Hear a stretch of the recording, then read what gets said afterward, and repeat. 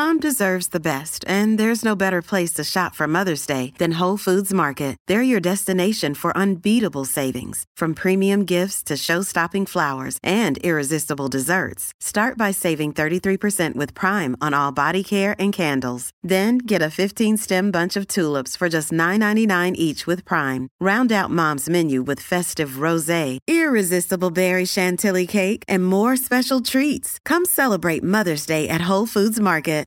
There's no doubt that our epidemic of Alzheimer's and Parkinson's and memory loss is laid at the feet of our metabolic inflexibility.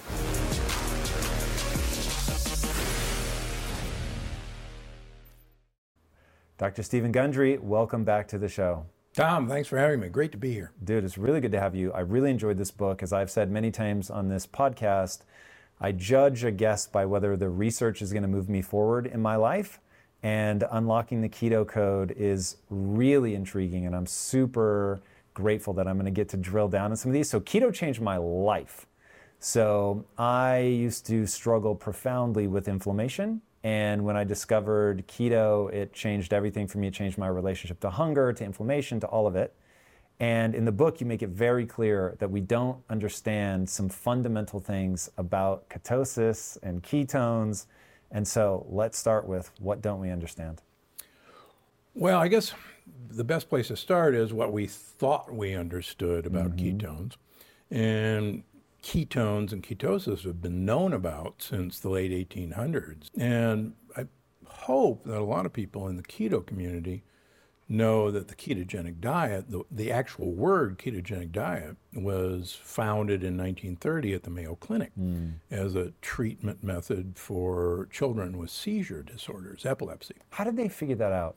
Because that does not seem like a super obvious, at least for me as a layperson, not a super obvious conclusion to draw that that's sugar-based. Well, what they found was that children who had severe epilepsy spent so long post-seizure, and it's got a medical term called post-ictal state, where they're okay, they're not seizing, but they're not really waking up. And they spent so many hours in this post-seizure state, repeated seizures, and then just kind of in a coma, that they didn't eat very much. And they were literally starving. And they made the observation that kids who were starving because they had so many seizures paradoxically had less seizures the more they were starving. And so researchers first at Boston and then at the Mayo Clinic said, wait a minute, we know that ketones happen when you're starving. That's when it happens. So it must be that ketones are doing something to these kids' brains. And are there other ways other than starvation to produce ketones? And one of the ways they found was, well, look, if you deny carbohydrates and really cut back on proteins and give kids mostly fat to eat, then they will make ketones even though they're not starving to death. These kids did very well on a ketogenic diet. 50% of them had complete seizure control.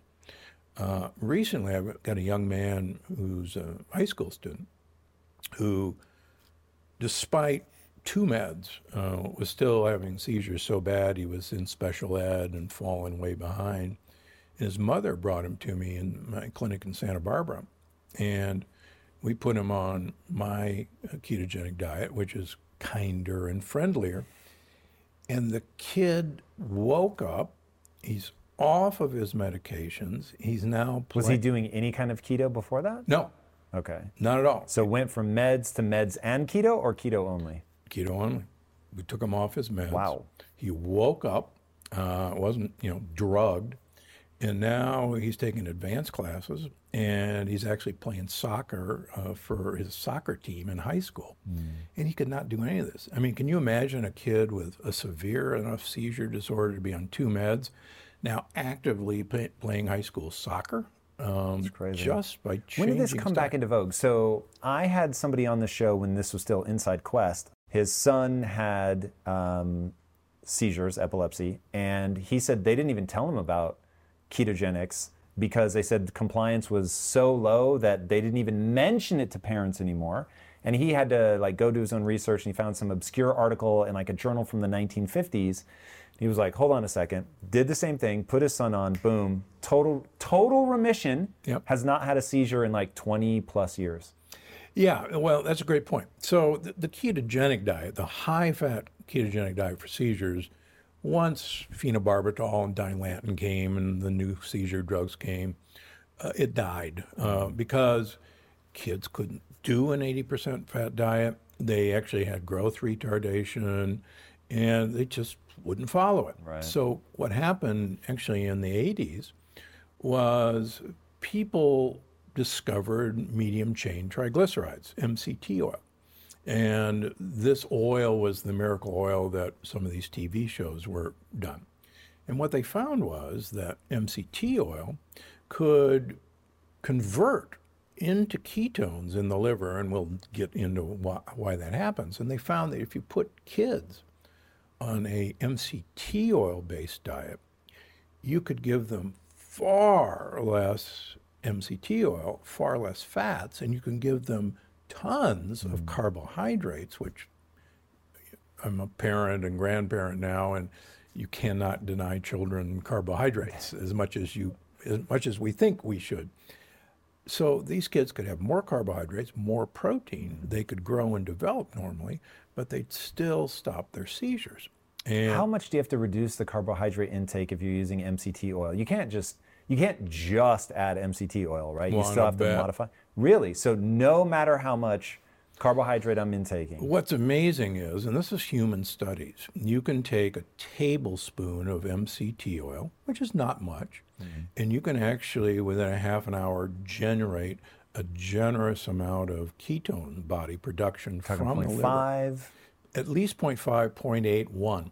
Whoa. From 1 tablespoon of MCT oil. I've never tried it, so I can't deny it, but man, knowing how hard it is to produce ketones without it, that's scandalous. Yeah, and that was the beauty of this. And so when I actually started writing this after I wrote The Energy Paradox, which we've talked about, and I was trying to explain, where ketones fit into all this in terms of energy production. And as you know, I like to back up what I say with research, either my own or somebody else's.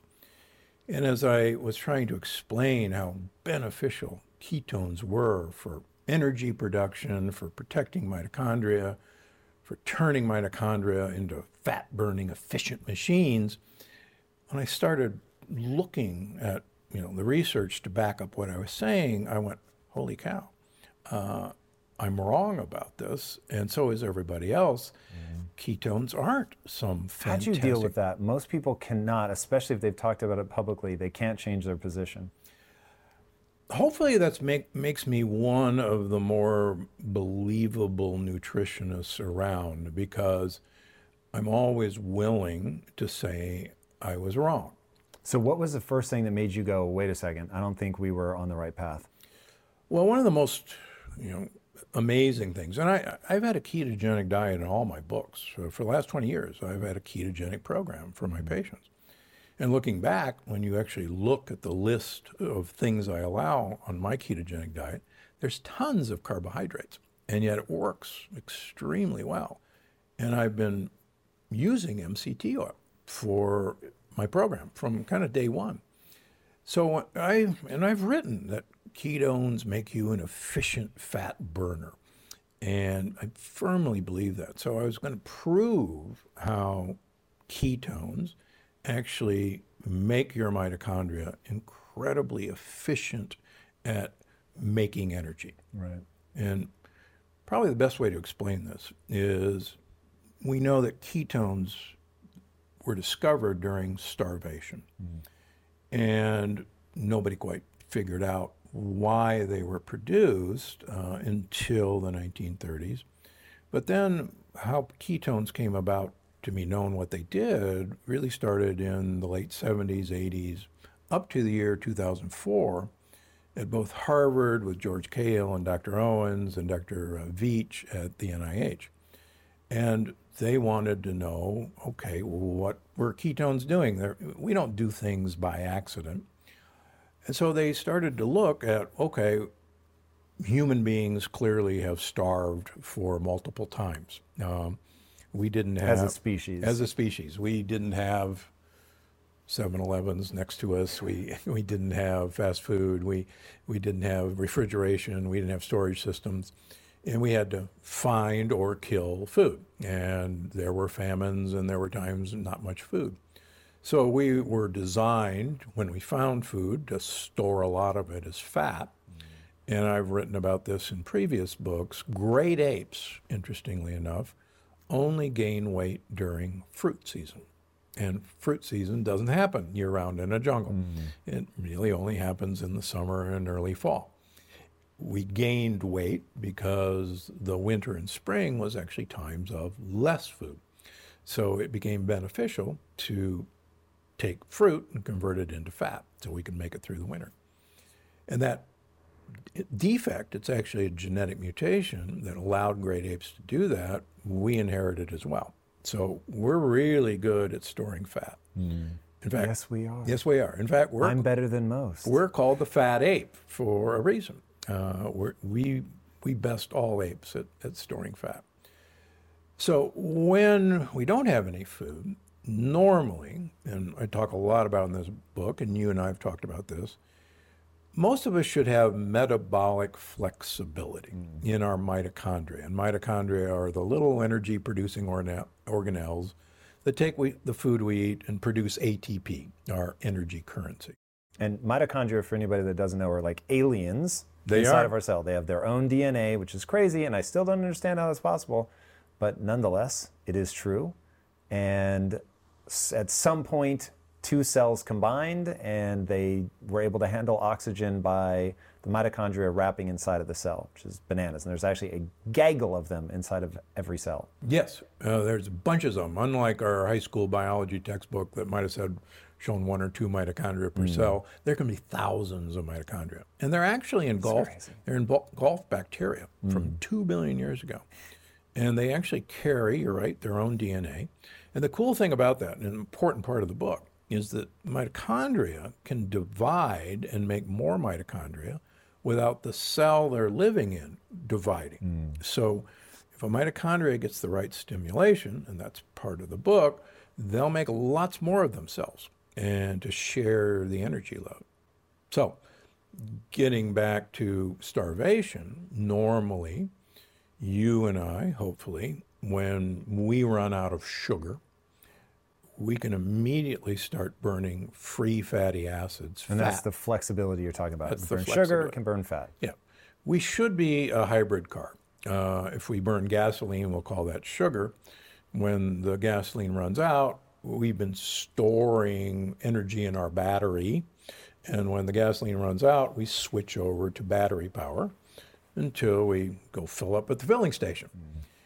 Unfortunately, here's the weird thing. 50% of normal weight individuals have no metabolic flexibility.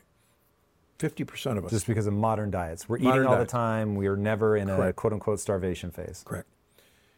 If you're overweight, 88% cannot shift between burning sugar and fat. If you're overweight, if you're obese, 99.5% of people cannot shift to burning fat. And as a fuel. what does that mean? Why does that matter? Well, you normally, if you and I stop eating tonight, whenever, about 8 hours after we stop eating, we should actually run out of glucose as a fuel, and we should shift over to burning free fatty acids and ketones as a fuel until we get our next meal. That's normal. And by 12 hours of not eating, we actually ramp up ketone production to pretty much take over our brain's need for fuel temporarily. And your brain, actually, if it runs out of sugar, starts dying. So the implication for So that, the brain is never without sugar? believe it or not, the brain normally would run out of sugar in about 8 hours after we stop eating. Normally runs out of sugar. and it shifts over to using ketones as a temporary fuel. The reason it can shift over is once we stop eating, we start liberating free fatty acids, fat, from our fat cells. So you're saying it would die if we didn't have ketones? Correct. Got it. Okay.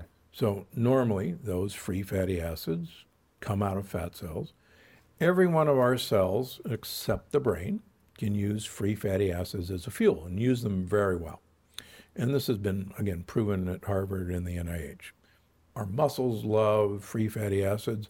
My research on the heart years ago showed that the heart prefers burning free fatty acids instead of sugar. It's favorite fuel. In fact, we protect the heart during heart surgery by putting fats into the heart. How? Through the veins and the arteries. I invented You it. inject fat? Yeah, well, we dissolve it in our What? cardioplegia. Yeah. Whoa. So without that metabolic flexibility, then what happens? What happens is what we're discovering right now is that your brain cannot get life-saving ketones to burn as an alternative fuel, and your brain runs out of glucose as a fuel because you don't have any available, and your brain for several hours a night until you eat again, neurons die. And there's no doubt that our epidemic of Alzheimer's and Parkinson's and memory loss is laid at the feet of our metabolic inflexibility. Okay, so that is certainly terrifying, Yep. but means that we can do something about it. Yep. So going back to where we left off, so we go into starvation mode, we start kicking off these ketones. That feels like the sort of story up to before this book. Correct. People understood that. So where do you begin to go, wait a second, we have a problem here? Okay, so we can make ketones. We make ketones from free fatty acids. They go to the liver, and the liver generates ketones. Now, the liver, interestingly enough, can't use ketones as a fuel. They're incapable. They don't have the enzyme to do it. Can it use free fatty acid? Yes, Okay. the liver loves free fatty acids. Which it gets as fat is oxidized, we get free fatty acids, and we can snatch them out of the bloodstream and use them. Right, and they're a great fuel, fabulous fuel. So what everybody thought... But they can't cross the blood-brain barrier. That's the Bingo. problem, right? Because they're too big and fat, if you will. So, but as luck would have it, ketone bodies, ketones, are water-soluble small fats, and they can get through the blood-brain barrier. So the brain can use ketones until glucose arrives the next morning or for several days. Now, that piece of the puzzle wasn't known. So people like Cahill, people like George Veitch said, wow, ketones are clearly what made humans survive for a long time because we could use them as a fuel without burning up our muscle to make glucose. We can convert muscle protein into sugar. It's called gluconeogenesis. And they actually showed that if you literally had to live on glucose as a fuel, your muscles would be gone after about a week of starvation. So the only way for gluconeogenesis to happen is from muscle tissue. Yeah, but you can also make gluconeogenesis from breaking glycerol molecules off of triglycerides and convert that into glucose. Okay. So there is a way to get sugar from fat. Got it?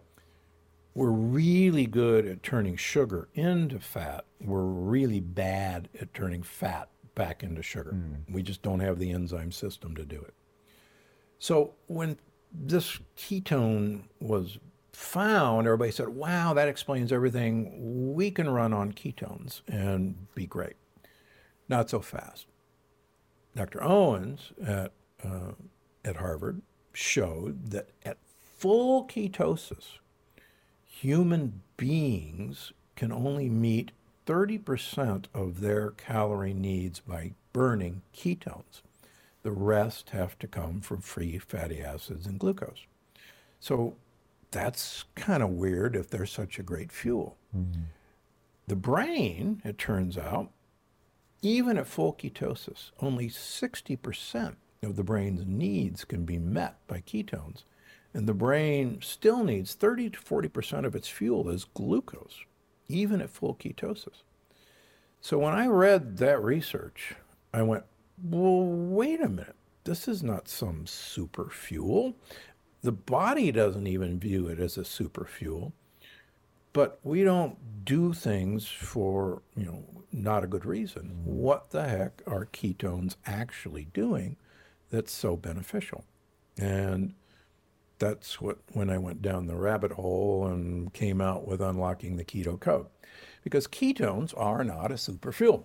They are actually a signaling molecule that tells mitochondria to protect themselves at all cost from damage and to save themselves at all costs if you are starving to death. Because quite frankly, if we're starving to death, if you don't protect your mitochondria that make energy, that's the end of us. You die. You're done. So I read a silly little paper. It's actually maybe one of the most important papers I've ever read by Dr. Martin Brand in the year 2000. And it's a simple paper called Uncoupling to Survive. And I hope all your viewers and listeners dig it up, check with Google, it's there.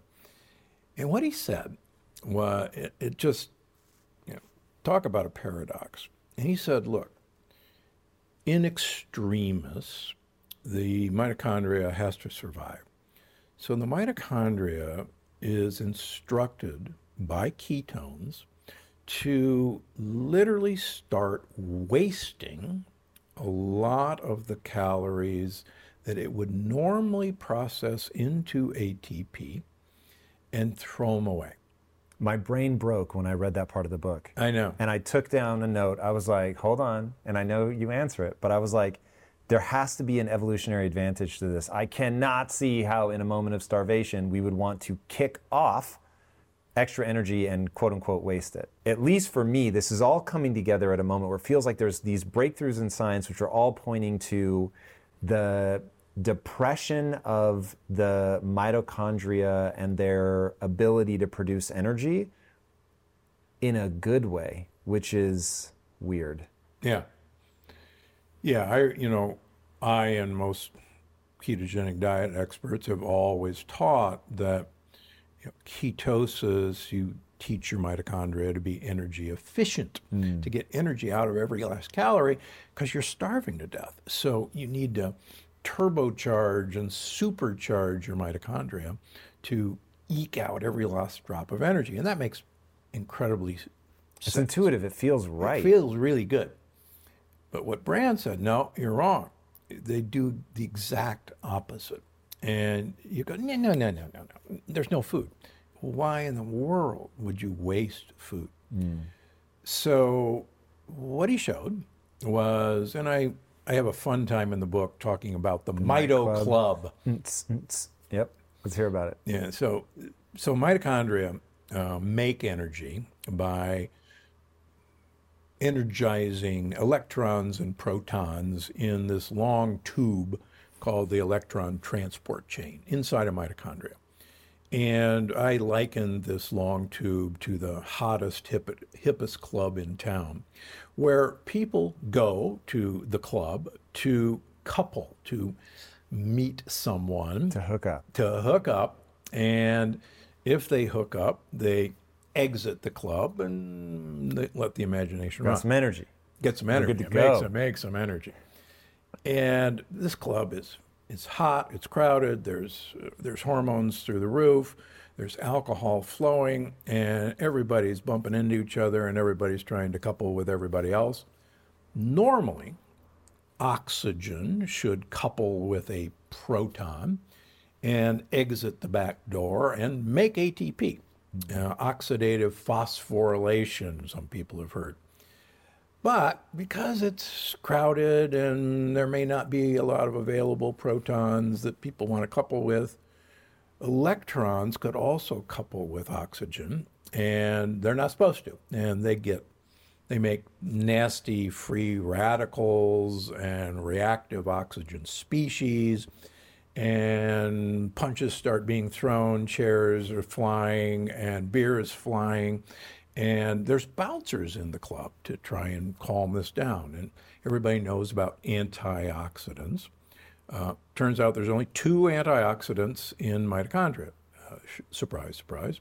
Melatonin, which most people don't even know is an antioxidant, the sleep hormone, and glutathione.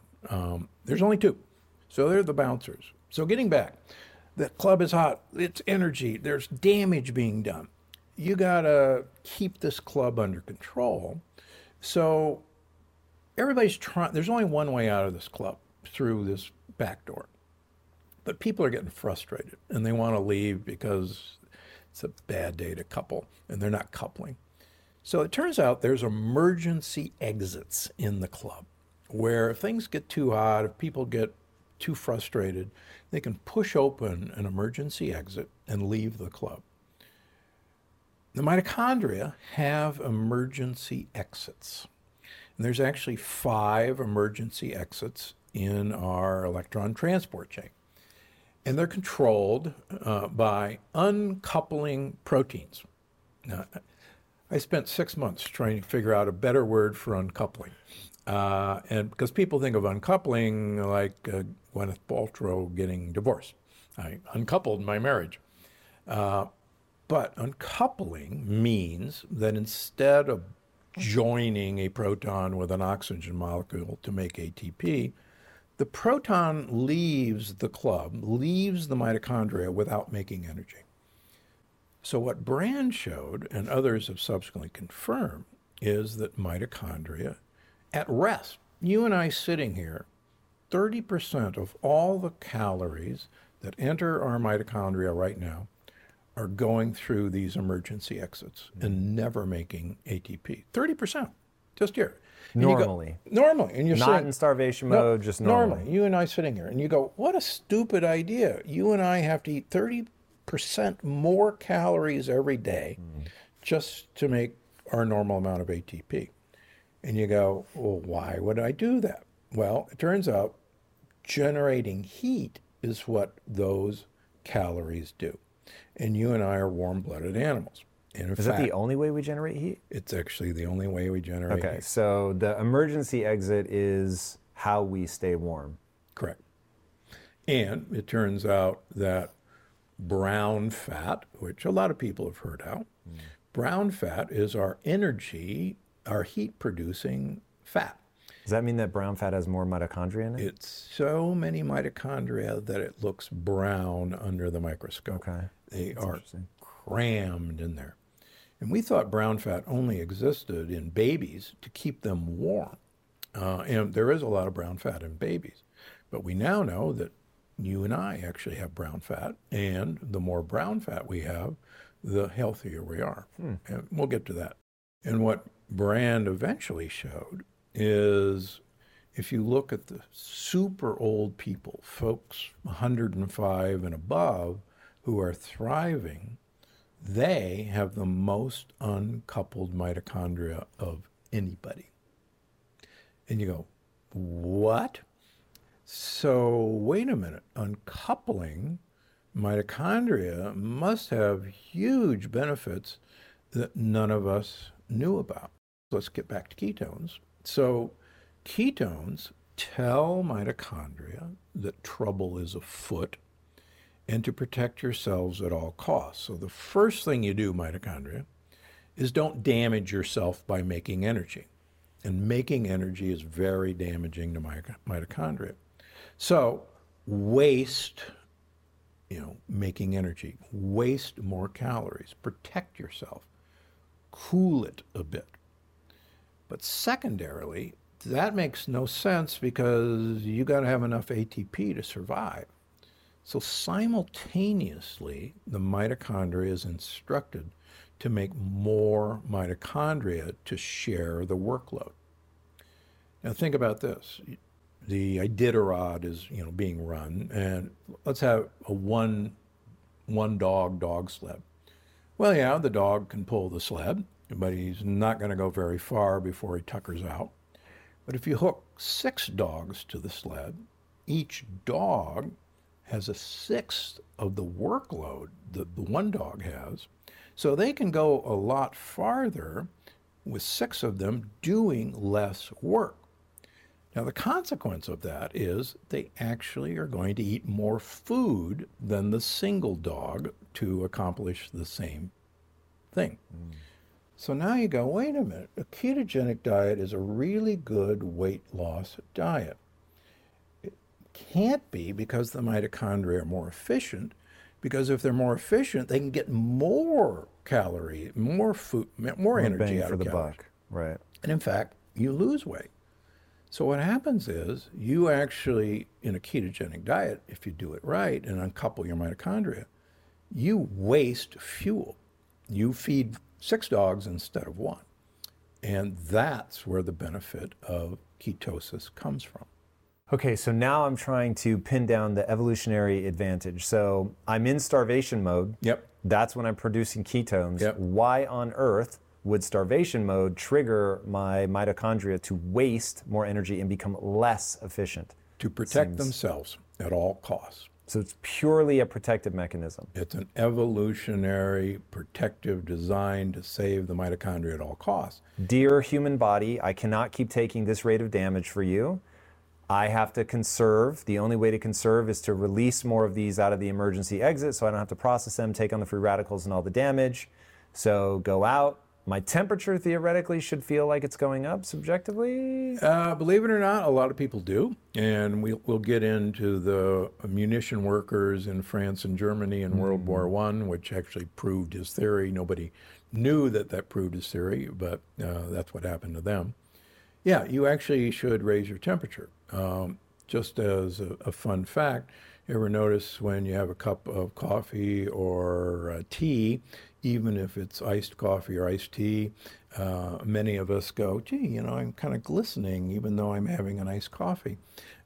You actually produce more heat having a cup of coffee because both the caffeine and the polyphenols in coffee and tea uncouple your mitochondria and have them generate heat. So interesting. Okay, so my mitochondria is protecting itself by uncoupling. They're getting rid of this stuff. They're making more of themselves Okay. to share the workload. Each one is working less hard so that they aren't being damaged. Right. But you're recruiting more mitochondria. And the amazing thing is, during ketosis or other things that stimulate mitochondria to uncouple, you actually generate more mitochondria. And mitochondria in starvation will devote all the protein manufacturing in the cell to make more of their proteins, and they'll actually not make muscle protein. Screw the muscles, they're energy hogs. We're not going to build muscle if we're starving. We are going to build more mitochondria to work less hard. Screw everybody else. All right, here's where this gets complicated for me though. So that all makes sense. I'm tracking with that. In the book you talk about how it does, the way that it further stops the muscles from taking the energy is that it makes you insulin resistant. So, and when you look at like what happens with fructose and uric acid, there's a similar thing going on, Correct. which is, hey, raise insulin, which seems like it's bad in a modern context, but from a survive a famine context, it's actually brilliant because it traps the fat, makes you use it more slowly. It's hard to get out. Yep. To make sure that you don't burn through the energy and end up dead. Correct. But the munitions facility that you alluded to, the way that we end up dead real fast is this process on a runaway train. Is it just that I can exit people out the emergency exit way faster, way more dramatically than I can stop the fat from pouring out? Walk people through what happened in the munition factory. Okay. In World War I, it was noted that munition workers in France and Germany who were assembling shells and working with gunpowder, were extremely thin, even though they were eating huge amounts of food. And they could not keep weight on. And they were running a temperature 24 hours a day. And it wasn't until the late 1920s when they realized that these guys' basal metabolic rate, BMR, was elevated. And it took a couple of doctors at Stanford in 1930 to say, son of a gun, we've discovered the compound that did it in these munition workers. And it was called 2,4-dinitrophenol. And keep that word phenol in everybody's mind. We'll come back. Oh, yes, it will. And it's called DNP. So they actually said, oh my gosh, DNP raises the metabolic rate, and it is the world's best weight loss drug that nobody's ever heard of. So in the 1930s, in America alone, over 100,000 prescriptions for DNP were written by physicians. And it was a miracle weight loss drug. You took a little bit of DNP every day, you'd lose a pound a week. That's insane. But if you took a lot of DNP, you could lose 5 pounds per week. You talk about a miracle. And just a little bit more, and you can be dead. Yeah, now here's the problem. What happened was, as more and more people got on the bandwagon and saw they could lose a huge amount of weight, people were running temperatures. They started noticing that thyroids were having a problem. Then a lot of people developed cataracts. And this was before cataract surgery. And as I joke, can you imagine being able to fit into your skinny dress and not see how good you look in the mirror? Because you're blind. And then people started dying like flies. And so the FDA, in the late 1930s, 1938, as one of their first official acts, banned DNP for sale. But it turns out that in 1978, it was discovered that DNP worked because it was the first known oral mitochondrial uncoupler. And DNP was so effective because it literally turned human beings from being Toyota Priuses, which are very fuel efficient, to being Ferraris, which are incredibly fuel inefficient. Now, as I talk about in the book, there might be reasons you and I would want a Ferrari rather than just wasting fuel. But the point is, these people threw fuel out all these side exits of their mitochondria. What does it become when it takes the emergency exit? It actually produces heat. That's why all these people were running a temperature. Kicks off as just heat, kicks nothing off as else. Heat. In fact, looking back, at Gundry MD, we have a number of products with thermogenic compounds that we've known for years produce thermogenesis, make heat. Lo and behold, every one of these compounds uncouples mitochondria. And lo and behold, that's why they're thermogenic compounds. They make heat. Okay, so now I think we come back to phenols, polyphenols specifically. What are those? Why do they matter? And how do we begin to get into the new, friendlier ketogenic diet? So, DNP, dinitrophenol. Phenol. Where have I heard that word before? Polyphenols. Polyphenols are used by plants to protect their energy-producing organelles, which are their mitochondria, but they're called chloroplasts. So let's go back to us for just a second. Oxygen, we have to have oxygen to make ATP normally. Oxygen is very damaging to our mitochondria. All these free oxygen radicals, blah, blah, blah. So we can't live without oxygen, but we can't live with it. And so we have to, sop up the damage the oxygen does.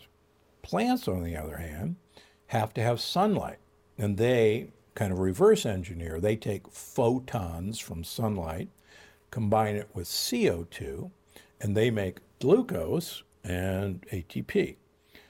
Sunlight is damaging to the plant. mitochondria, the chloroplast. So they actually generate polyphenols to protect their mitochondria from damage, their chloroplast. We get to see every fall the polyphenols in plants because the green chlorophyll goes away, and all of those beautiful colors of yellows, oranges, reds, dark colors are the polyphenols that the plant generated to protect and uncouple the mitochondria of plants.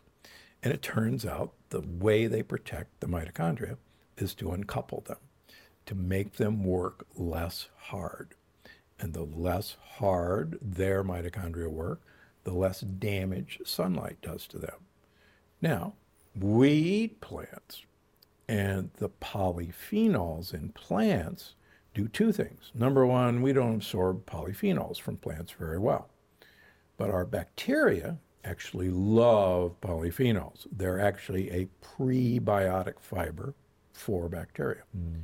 And the bacteria then convert those polyphenols into absorbable polyphenols, which then go to our mitochondria and uncouple them. Every time I say this, I hear the Lion King, the circle of life playing in my head. We eat the plants, but then we die and the plants eat us. So the plants are protecting themselves with polyphenols. When we eat the plant polyphenols, we uncouple our mitochondria the same way. There's the benefit of polyphenols. Okay, so they are, technically we're getting like a metabolite of the bacteria processing the polyphenols. Correct. It isn't showing up as a ketone. Nope. So how many things trigger the uncoupling? So we know ketones do it as a signaling molecule. We've got a whole host of polyphenols, or some polyphenols better. So a whole host of polyphenols. You choose the polyphenol. I'll show you a paper that shows the action of that polyphenol is to uncouple mitochondria. I'll give you from last week. One of my compounds at Gundry MD is called Total Restore, which is, my humble opinion, a really good gut repairing compound, gut wall compound. One of the things that I used long before I used that was a compound called wormwood. And people probably have heard of wormwood. It's in a lot of compounds to repair the gut. And just for fun, last week, I saw a paper that a type of wormwood worked by uncoupling mitochondria. And I went, what the heck? I didn't know wormwood could do that. So I started Googling wormwood and uncoupling mitochondria. Do this in your spare time, great fun. And lo and behold, 5 papers come up that wormwood mechanism of action is uncoupling mitochondria. And so you start going down this rabbit hole, and you find out that there's literally just one thing that makes all the difference in a person's health, and that is hitting the right dose of mitochondrial uncoupling and getting the compounds that will do that. And just to pique everybody's interest, there's an interesting theory of aging called the rate of living hypothesis. And the rate of living hypothesis is that basically you only have so many calories that you're granted in your life. That you can process. Yeah, if you use up those calories quickly, that's the end. If you use up those calories slowly, that's great. And it fits pretty good. Little tiny animals don't live very long. They have really super high metabolic rates. Big animals like an elephant live a long time, and they have fairly low metabolic rate. The problem with that theory is birds. Birds are very small in the scheme of things, but a hummingbird in captivity, which has one of the highest basal metabolic rates measured, can live 10 years. A parrot can live 80 to 100 years. What? Yeah. Guess what? Birds do better than any creature. Mitochondrial uncoupling? Bingo. There it is. They have the most uncoupled mitochondria of any species.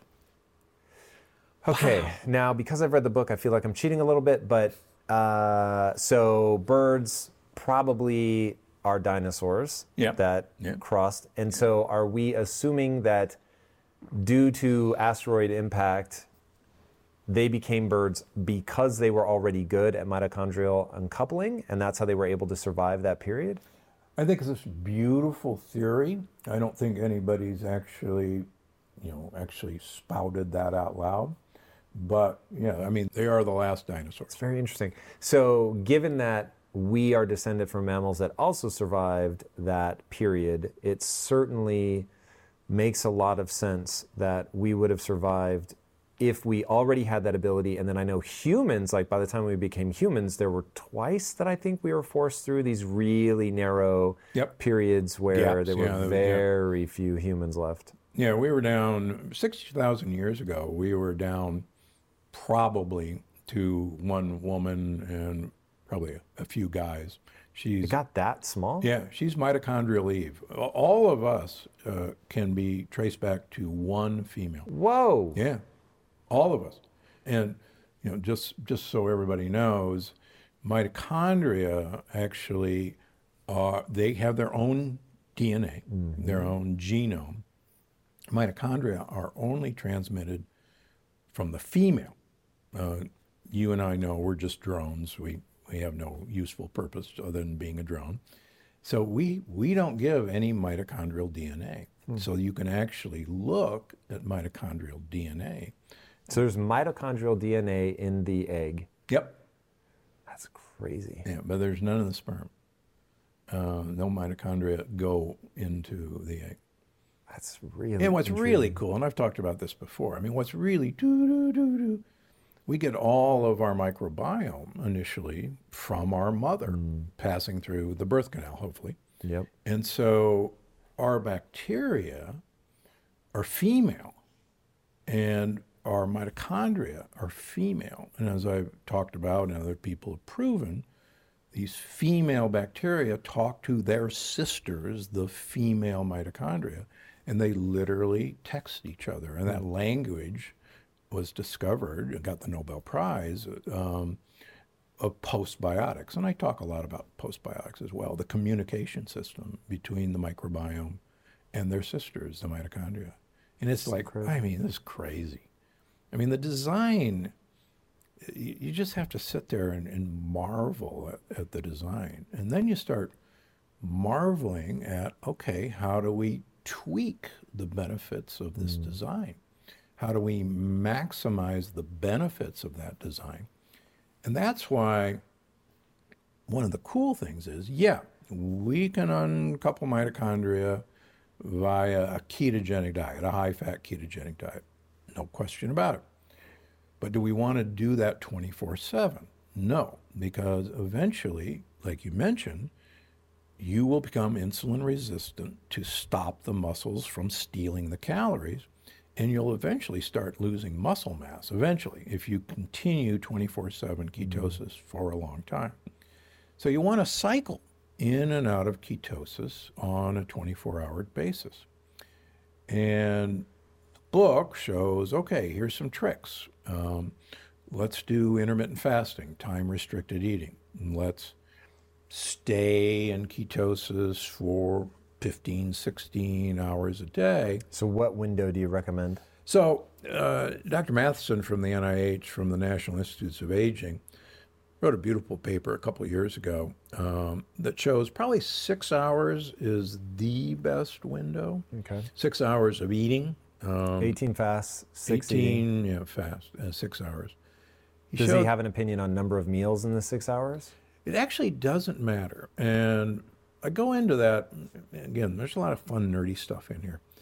A guy by the name of Rafael DeCabo, also at the NIH, showed that all the calorie restriction literature, and calorie restriction, cutting 30% of all the calories you eat every day, is really the only bona fide proven way to extend lifespan across multiple species. But the problem is it's unsustainable. There is a calorie restriction society in the United States. It's hilarious. They're miserable individuals. They're cold. They're miserable. They're hungry.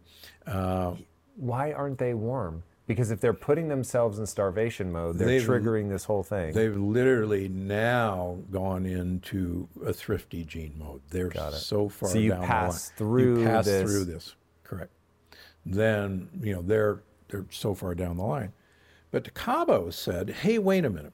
I think we've got this calorie restriction wrong because we're controlling the animal's food and we're putting the food in their cage and we're giving them X amount of food. I wonder if the time of day that we put the food into the animal's cage and the time they're eating the food and the time they're not eating the food was really what the difference was. So he designed an experiment, which is really kind of cool. He designed an experiment based on the rhesus monkey studies of the University of Wisconsin and the National Institutes of Aging. And these were calorie-restricted monkeys, but only the University of Wisconsin study showed extended longevity. The NIA study showed no extended longevity. And they had different diets. And he said, I'll tell you what, I think you guys are both wrong. I'll bet you it's the time of eating. So he designed an experiment where they had a calorie-restricted group of both diets for rats, but he had a third group that all their food came out at 3 o'clock in the afternoon. And animals ate it quite rapidly. And they ate up all their calories in about 8 to 12 hours, and then they were fasting, about 12 hours at least. And that's a long time for a rat. They compared them to rats who got their food all day long and all night long. The rats who got food all day long, all night, had no metabolic flexibility. They couldn't make a change between burning sugar and burning fats. Right.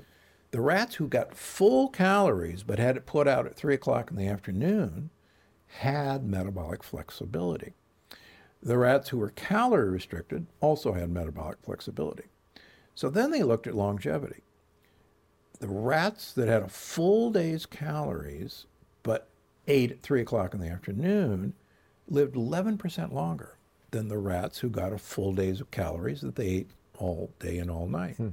Now, for us, that equates to a 10-year increase in lifespan. Now, is that on the same amount of calories? On the same amount of calories. That's crazy. Well, it's not so crazy because the Italian athlete study proves the point in humans. And what's that? This is a really cool study. They took Italian cyclists and they put them on a training table for 3 months. And most people know what a training table is. You guys, here it is. This is the food you're getting. And everybody had to eat the exact same food, the exact same amount of calories. All they did is change how often the guys got to eat. One group, they got 3 meals a day. One group got breakfast at 8 o'clock in the morning, got lunch at 1 o'clock in the afternoon, had to finish dinner by 8 o'clock at night, a 12-hour eating window. The other group, same food, got breakfast at 1 o'clock in the afternoon, lunch at 4 o'clock in the afternoon, and had to finish dinner at 8 o'clock at night. Same amount of calories. Followed for 3 months. Same exercise program. The group that ate a 12-hour window stayed the same weight. The group that ate in a 7-hour window lost weight, lost significant amount of weight, but their performance was the same. Here's the best part, maybe the take-home message. You and I know there's probably our best method to predict longevity is a blood test called insulin-like growth factor 1, IGF-1. Probably the best indicator of whether mTOR is activated or not. The guys who ate the 7-hour window, their IGF-1s plummeted. The guys who ate the 12-hour window had no change in their IGF-1. So the take-home message was it wasn't the calories the guys were eating, it was the time period that they were eating the calories. Now, why is that? Early on, I mentioned that most of us, if we have metabolic flexibility, start making ketones about 8 hours after we stop eating. And by 12 hours, we've really started, kicking up our ketones. So those are the 12-hour guys. They're just kicking into ketone big time, and then they eat. Right. Stops the ketone production. The other guys, they're kicking into ketones, and then they're waiting another 5 hours to get their first bite of food. So they're producing ketones 5 additional hours. So they got 5 hours every day to uncouple their mitochondria before they go back and stop the process. So it's the cycling in and out of getting the benefits of ketosis without full ketosis that makes all the difference. It's amazing. Okay, so now that we understand the mechanism, which at least for me is huge, once I understand it, I don't know, there's something happens in my brain, I can really get behind it. Give us a quick thumbnail sketch. Animal meat? Plant? Like, how should we be eating? What's that look like in a rough nutshell? Well, here's one of the big revelations for me. As you know, I'm the only nutritionist that spent most of my career living in a blue zone, Loma Linda, California. It's the only blue zone in the United States, by the way. Sad. And one of the things that shocked me when I moved to Loma Linda was the amount of fat, and particularly dairy fat, in the Adventist diet. And I met with the nutritionist at the hospital, and because the food in the hospital cafeteria, and Adventists are vegetarians or vegans. About 36% of Adventists are vegetarians. About 5% are vegans. Number are pescatarians. But so a great deal of the Adventists are vegetarians or at least pescatarians. Right. And yet 50% of their diet was dairy fat from Whoa. yogurts. 50%? 50%. Yogurts a lot. and cheeses. And I'm going, you're killing, my patients. I'm a heart surgeon. I'm a cardiologist. You're killing my patients. And they go, no, we're not. We're the longest living people in the United States. Do your homework. I go, you're killing our patients. So as I was researching this book, I said, the Adventists eat a lot of cheese and dairy. Let's look at the other blue zones. So you look at Sardinia, which is another blue zone. You look at the Nagoyan Peninsula in Costa Rica, which is another blue zone. You look at Icaria, which is a Greek island. And lo and behold, the Sardinians are unique in that the Sardinians are basically two populations. There's the folks who live up in the mountain and the folks who live down by the sea. It turns out only the people who live up in the mountain have longevity. See, that's interesting. And they're sheep herders and goat herders. And they eat huge amounts of goat and sheep cheese. The folks who live down by the sea aren't goat and sheep herders, and they don't eat goat and sheep cheese. So there was a beautiful paper, we didn't put it in the book, but I'll tell you, that showed that the difference was the fact that these guys were eating goat and sheep cheese. So now you go, well, wait a minute, what's so cool about goat and sheep cheese? Something in there that's uncoupling mitochondria. I have a hunch. You got it. It turns out that 30% of the calories in goat and sheep milk are medium chain triglycerides, MCTs. In fact, most of the MCT fats are named after the Latin word for goat, capra. There's capric acid, caprylic acid, goat, because goat milk and sheep milk have tons of MCTs. And remember, MCTs are unique in that they go directly to the liver and generate ketones. So these guys were generating ketones just by eating goat and sheep cheese. Let's jump to the Nagoyan Peninsula. Now, a lot of bean eating and corn eating in Costa Rica and on the Nagoyan Peninsula.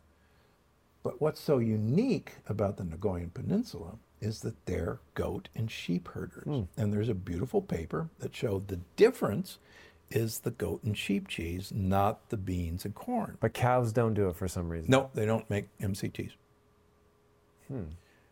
Let's jump to Icaria. two factors in Icaria. They're goat and sheep herders. They have yogurt every day. They have goat and sheep cheese every day. And they eat a weed, a common weed called purslane, as a major part of their diet. People see purslane growing in sidewalk cracks all the time. It's moss roses, portulaca that people have in their gardens. They eat it as salads. It turns out that purslane has an amazing short-chain omega fat called alpha-linolenic acid that I profile in the book. Alpha-linolenic acid is magnificent for uncoupling mitochondria. So it turns out that 4 of the 5 blue zones get their benefit by uncoupling mitochondria. And it turns out that the Okinawans, 85% of the ancient Okinawan diet was a purple sweet potato. It wasn't rice. They don't do it. It wasn't soybeans. They only use miso. It was the purple sweet potato, which is full of the purple polyphenols. Do they not have that anymore? Now the Okinawans are eating a Western diet. But, so all of these guys were uncoupling their mitochondria. All right, so eating goat and sheep cheese. Yeah. Purple Okinawan potatoes, Yeah. and we're going to uncouple until the end of time. Basically, yeah. So, I mean, the great thing is you don't have to suffer eating an incredibly boring, high-fat diet if you have goat and sheep cheese. My wife and I literally have goat or sheep cheese every night before dinner now. But you're plant leaning, right? So. Oh, yeah, yeah. But, you know, again, when we talk about eat the rainbow, and everybody talks about eating the rainbow, what we're actually saying is eat polyphenol-laden plants. That's literally what we're saying, because the rainbow are those polyphenols. Right. And I go into the ancient spice trade from the Middle Ages. Yes, you do. And it turns out, you look at those spices that people were ready to pay exorbitant amount of money for. In fact, you asked an interesting question in the book, and you said, was this the original drug trade? Yeah. And that's interesting, because when you start to learn the history of like the spice wars, like people were killing people in like genocide levels for spices. Yeah, and in fact, 50% of the people on these ocean voyages for the spice trade died. Jesus. And so... Had to be something pretty worthwhile. Yeah, this was drug trade, and the trade they were actually doing was for polyphenols. I mean, for instance, cinnamon was huge. Cloves were huge. And I even have a fun chuckle. The gift of the Magi in the Bible, 2 of the 3 gifts were actually frankincense and myrrh, which are polyphenols, and both are shown to uncouple mitochondria. So interesting. So they brought the little baby Jesus mitochondrial uncouplers. Yes, they did. Who knew? Yes, they did. It's really incredible. Dr. Gundry, this is phenomenal. The book was really, really interesting. Thank you so much. Where can people get the book? Where can they follow along with you? Hopefully everywhere books are sold, Amazon.com, BarnesandNoble.com. Please go to your local bookseller. They need your help. The pandemic's been a disaster for them. They'll have the book. I've had multiple New York Times bestsellers. They stock my books, and they'll stock this one. Yeah. And then your 200th episode's coming up. 200th episode of the Dr. Gundry podcast is coming up. Wherever you get your podcasts, we're on Podcast One, the largest podcast carrier. YouTube, that's where I take it in. Yeah, I got 2 YouTube channels. Find me on Instagram, please. Find me at drgundry.com. Find me at my supplemented food company, GundryMD.com.